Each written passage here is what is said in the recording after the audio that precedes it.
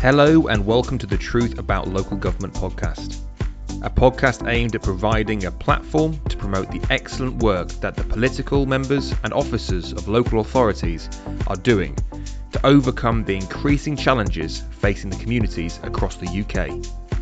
Additionally, we will be promoting the wider way of career opportunities that exist within local government. We hope this podcast will help drive engagement between the public and local authorities across the UK. Hello and welcome to the Truth About Local Government. Today we're going to be having a really interesting conversation with the Assistant Director of Housing Services from Central Bedfordshire Council, Mr. Tony Keaveney. How are you, Tony? Good morning. I'm well, and thank you for having me on the podcast. Looking forward to it. Amazing. Thank you so much for coming on. Honestly, it's great to have such an expert coming onto our podcast today to talk about housing. Now, housing, for those at home, I think it's a topic that gets continual media coverage. There is a housing crisis. And Tony, I wanted to talk to you about this today and just kind of get under the skin of it, lift up the rock and just examine this issue with you. So, firstly, why have we got a massive issue with housing in this country? I think looking back since the post-war period, we had a period 1945 through to about mid-70s. We build thousands of council homes, and there's a period when, in terms of housing markets functioning reasonably well, the system is working.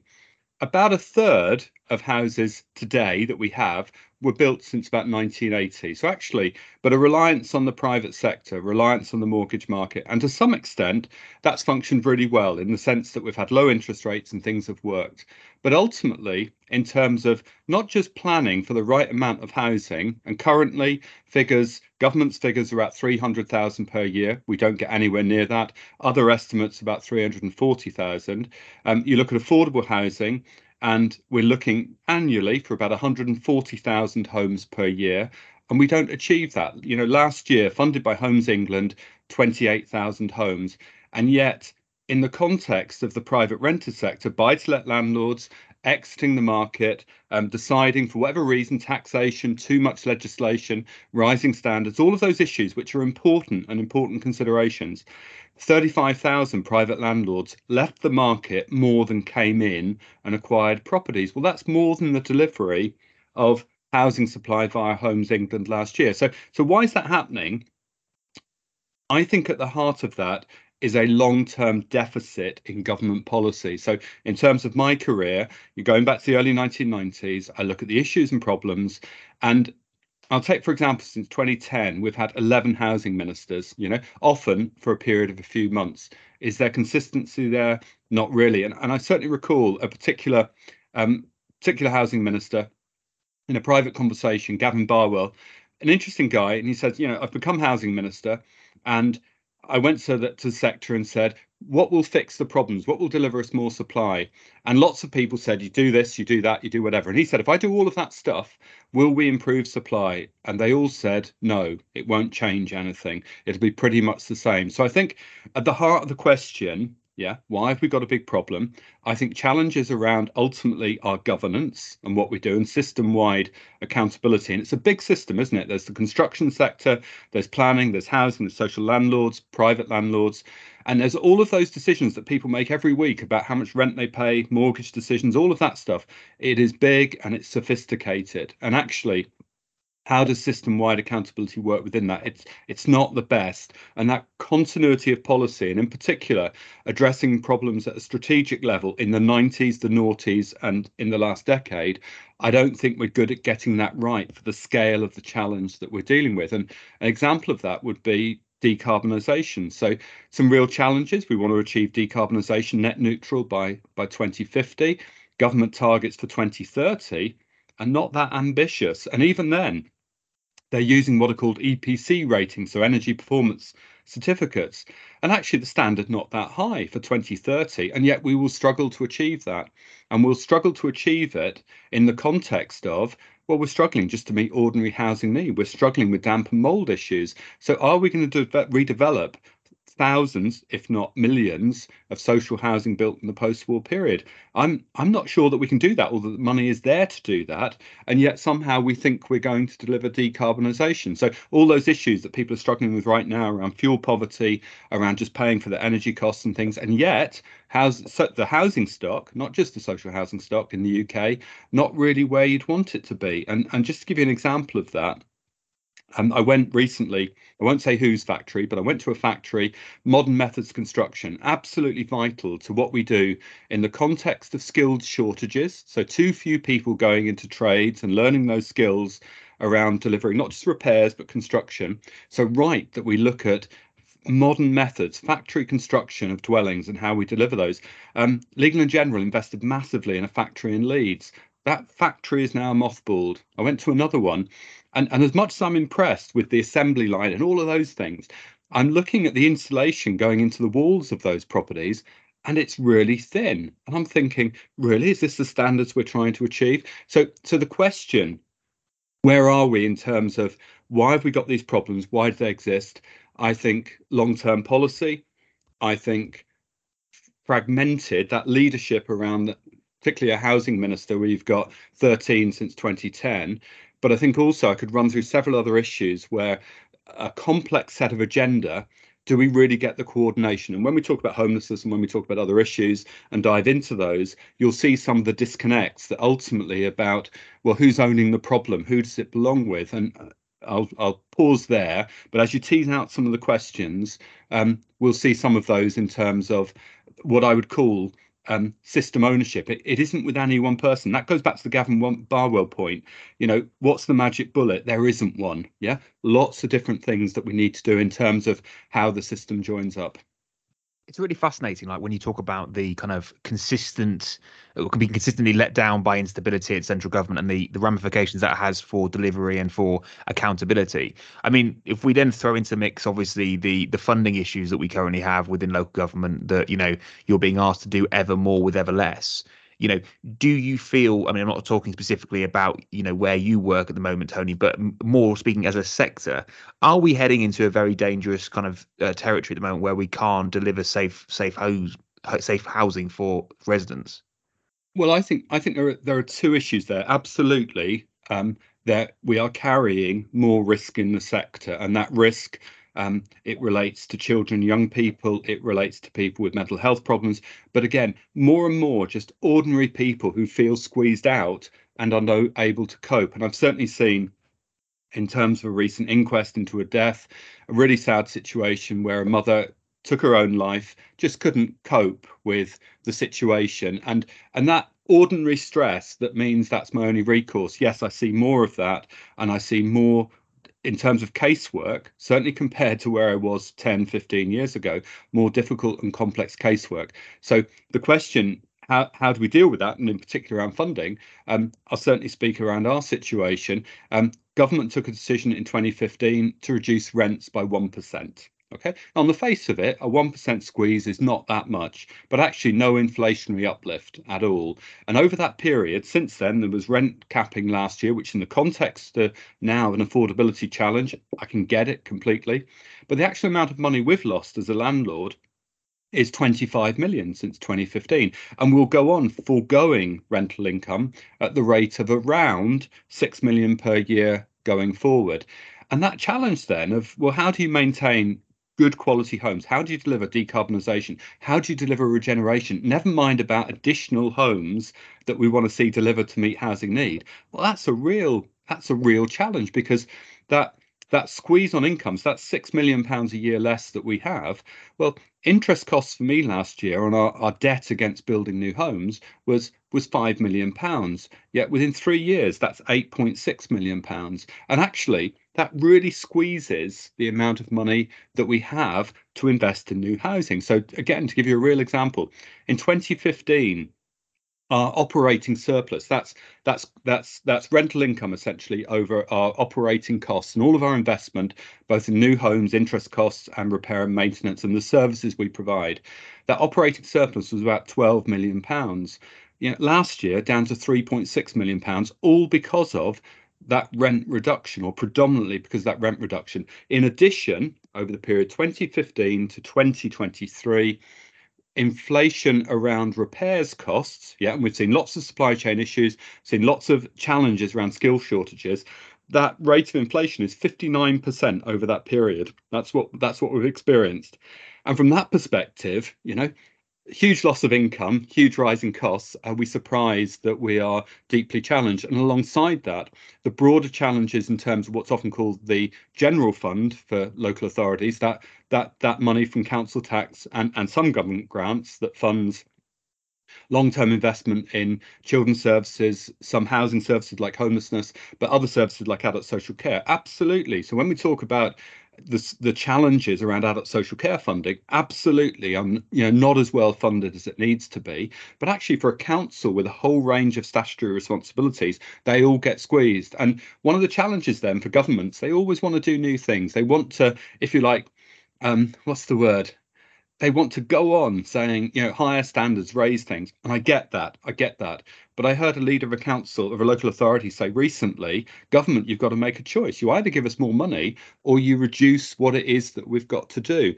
And I look at some of the challenges over recent years. So certainly the Homelessness Reduction Act, which on the face of it, a good piece of legislation in terms of its ambition, its desire to meet a broader set of needs, and several things which ultimately I think from a customer perspective, much better. And I've certainly heard people in the third sector, people I know who work at the, if you like, with voluntary sector groups around homelessness, absolutely wanted that accountability. And yet, if I look at it from a local authority perspective, the challenge of what was within it, there's a duty to cooperate. And actually, what you see is a single focus on local authorities picking up a responsibility.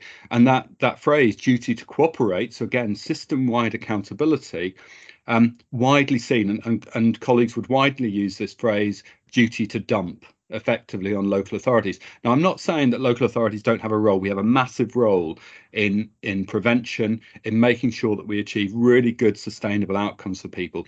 But that backdrop, which I referred to earlier, which is about housing supply being a long way short of where you'd want it to be, and those challenges from a sector perspective around mental health.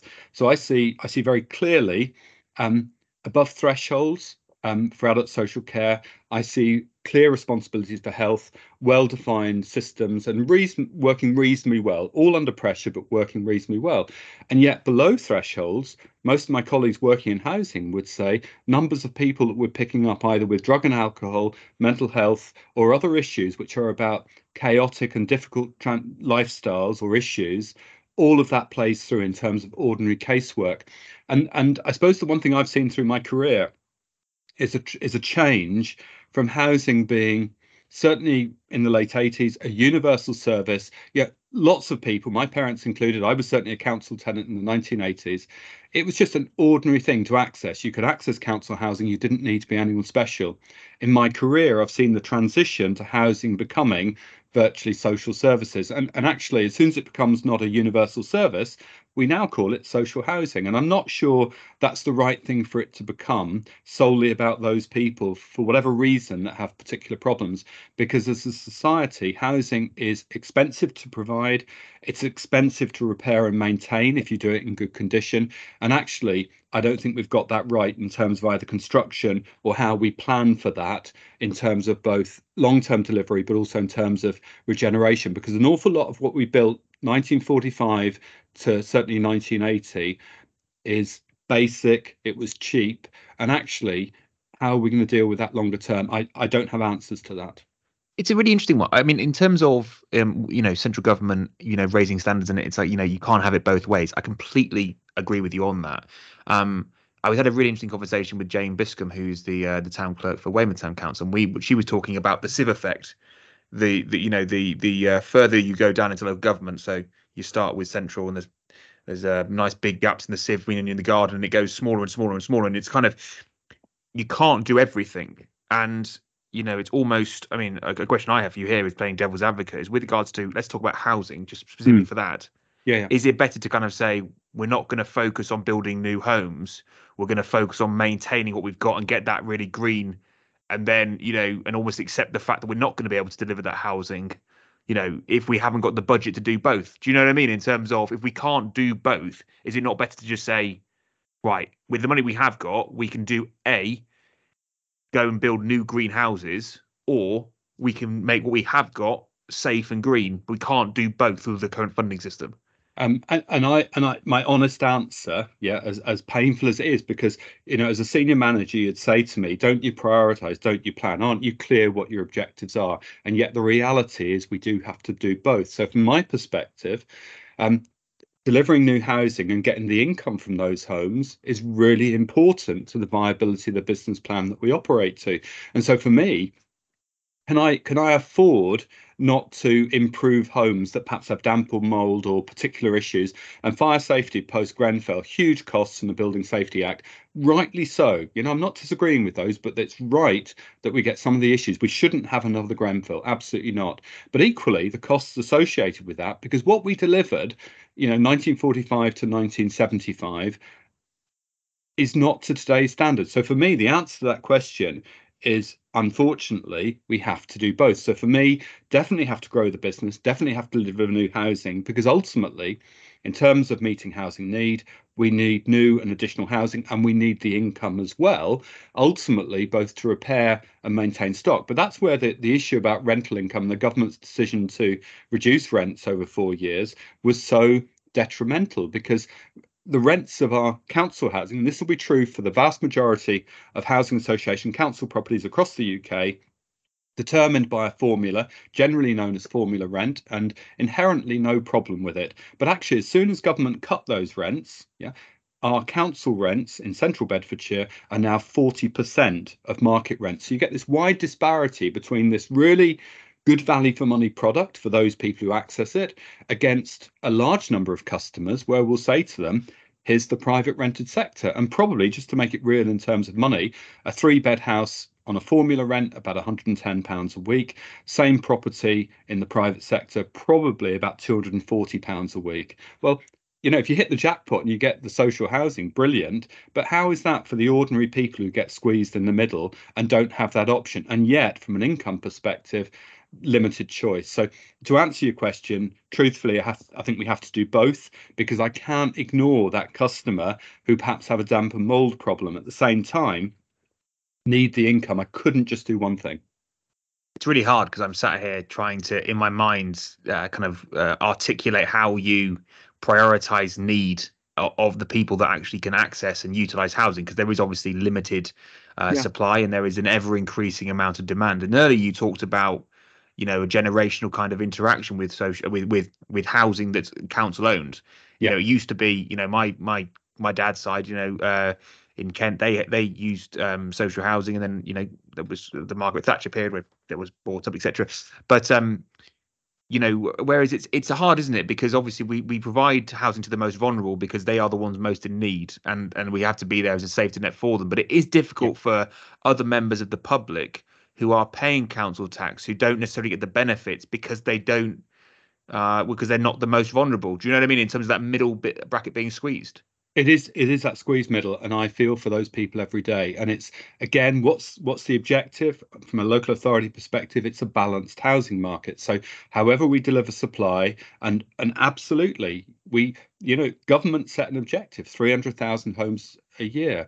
We're not anywhere near that figure. So the best figure in recent years is 220,000, but that's the very best, and the figures generally fall a long way short of that. So those questions, which are about the economy, what people can afford, incomes, all of those questions, which are about what all of us want, are successful, prosperous, thriving places to live, are difficult and challenging these days. I still believe the housing market has to be about what we do and our opportunities to buy homes. But actually, you look at all of the affordability measures, and housing is unaffordable. My kids won't be able to take out mortgages without very substantial assistance. And again, you then look at questions about intergenerational wealth transfers. What does it mean to be able to help that next generation? And one of the issues I personally struggle with, the right to buy, is challenging, not just because we lose the stock each year. We sell about 23 to 25 properties per year on right to buy. Many other local authorities sell much larger numbers, but we're an expensive part of the UK. But actually, when I look at that loss of stock, great for the people who've bought them. Great that they can buy the home they currently live in. But why wouldn't we give that financial assistance, the value of that discount, to anyone who is trying to access low cost accommodation? Why should it just be people who happen to have hit the golden card that got them a relatively cheap property in the first place compared to what other people are accessing? But then more than that, we're saying, actually, if you stay here for a few years, you'll get a significant discount, which other people don't get to access. So I think there are anomalies and unfairness at the heart of government policy. At the same time, I am pragmatic and I'm trying to make the system work. So within all of that, the vagaries of it, absolutely no choice. The law is very clear about who we give reasonable preference to, and it is vulnerable people, it is homeless people.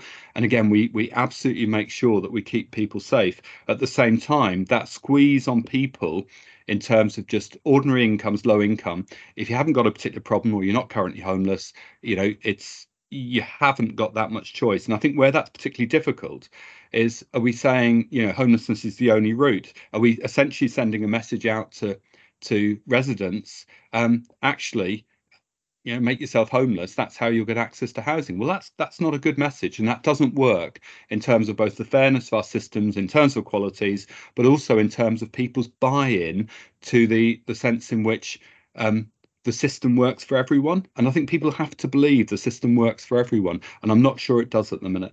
That's really, you know what, Tony, your passion. And this is what the whole point of this podcast is to try and get people to understand, because I think I'm not the smartest bloke in the room, far from it. But, because housing is so complex, you have to put on so many levers to influence the overall outcome. It's so difficult for the normal person within a community or within a society to really appreciate what's going on. And it can feel very unfair when you're sat there, as you've said, where by policy does impact the ability to have that, that sense of fairness throughout the community that the council serves. We had the chief exec on from Luton. He was talking about the disproportionate number of asylum seekers that are placed in Luton compared to the population size. And Central Bedfordshire, obviously not a million miles away from Luton. And obviously this podcast is very pro-immigration, and absolutely the government's doing the right thing to step in and support, people who are seeking asylum and all that good stuff. But obviously the actual stress that can then put onto the system, an already creaking housing system, can be quite intense. Has that been the case in Central Bedfordshire? Has immigration played a part at all in any stress that the housing kind of infrastructure has felt in terms of volume?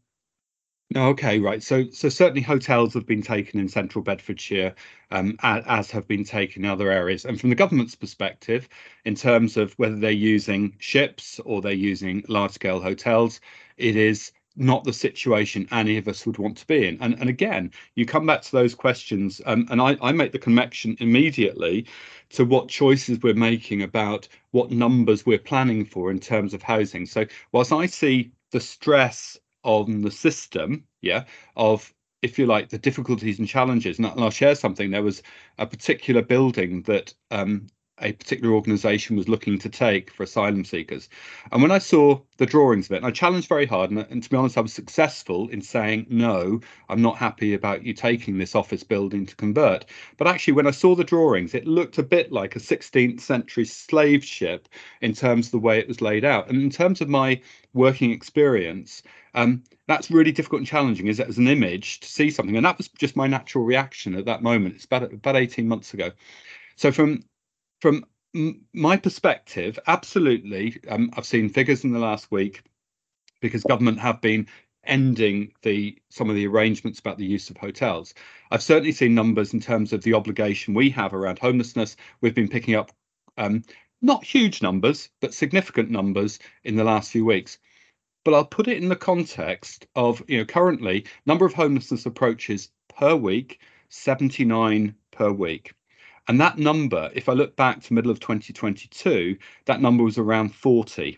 Yeah. So roughly double where we were. Now we've had the end of the eviction ban, all the things that are playing through post the pandemic, which are always going to play through in terms of a ripple effect.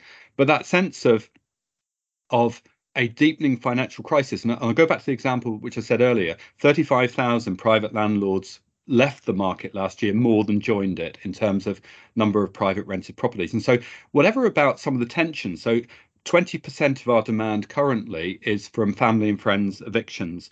And that sense of tension, issues, domestic abuse, all of those issues that play through are real. Yeah. In that context, what you see playing through is the fact that people come to us quite simply because they might have previously resolved their housing issues, but actually they go out in the market and they look at what's affordable, and there is nothing. It is so hard to just source any accommodation, never mind about what you do to pay for it once you get it.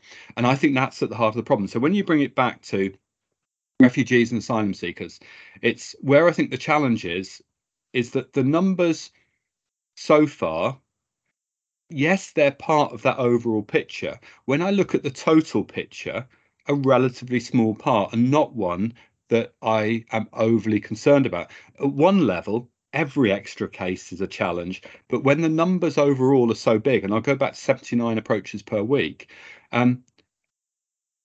immigration within that context feels like a really small component within a broader, much more strategic issue of affordability in the UK, housing supply in the UK, and all the challenges which are ultimately how do we pay for and value good quality accommodation? And I think that's the heart of the issue. So my last question to yourself, Tony, because I could speak to you all day. This is fascinating. But if there was one or two things that central government could do to help councils across the UK with the housing crisis, as it were, in terms of the ability to deliver, on their kind of housing commitments they have to do, what would it be? What would you like to see change? I haven't touched on this so far, but one or two things. It would definitely be about who is going to repair and maintain and build houses in future. So I think a skills strategy. So my wife's a secondary school teacher. None of the kids in her class are putting their hand up saying, I want to be a plumber, a carpenter, a joiner, whatever. And if we're going to deal with some of the challenges around net zero and what we do to deliver good quality housing in the future, I think we have to work out, when you want a plumber in 20 years' time, who are you going to ring to get that plumber to come and fix that house, built probably in 1980, and what are we going to do fundamentally so that we've actually got people who know how to do that? Because I certainly know my kids, if I gave them a screwdriver, wouldn't know what to do with it. So that's one key issue, I think, for government. I think ultimately I would pull it back, because this is about a strategic challenge for the UK. It is about government, and it is about clear direction. So I'd want to see consistency in terms of whoever is a housing minister. I'd want to see a clear sense of not compromise in government policy. I'd want a clear sense of how it's going to be joined up. So the example of decarbonisation, of energy performance certificates rather than a decarbonisation measure, I'd want to see that. And in particular, that then comes back to not government funding, but I'll give the example of rents at 40% of market rents. Actually, they're too low, and government decisions made in 2015 were flawed. And I think it's about revisiting some of those, because ultimately, no question, we have to pay for the housing. We get the housing we pay for, simply. And so from that perspective, revisiting some fundamental assumptions that were, I would argue, flawed. And I think that goes to the heart of government policy and clear strategic direction around several connected and multifaceted problems. So the example of modern methods construction, it's really important, absolutely should be market led. But again, we've got to work out, how is the construction sector going to deal with that? Because when I go to a factory and see too little insulation going into a wall, I find that deeply concerning. And again, that then comes back to, what standards are we setting for the future? Absolutely, genuinely riveting. I could talk to you all day about this, and I'll definitely get you back on if you're keen to do so, to discuss other topics around Always this, because happy, yeah. Amazing. Well, look, thank you so much for coming on, Tony. That's been a really, really insightful episode, and I hope everyone at home has taken away some really clear points from that. I certainly have, and just to kind of re-summarize what Tony said there, we need to review the rent levels. Or the phrasing was obviously better from Tony there, and also to have clear consistency from central government. So that's been absolutely amazing. So thank you for that. And you've been listening to The Truth About Local Government. As you know, this is a free platform to promote the excellent work being done by local government officers and members across the UK. Have a great rest of your day.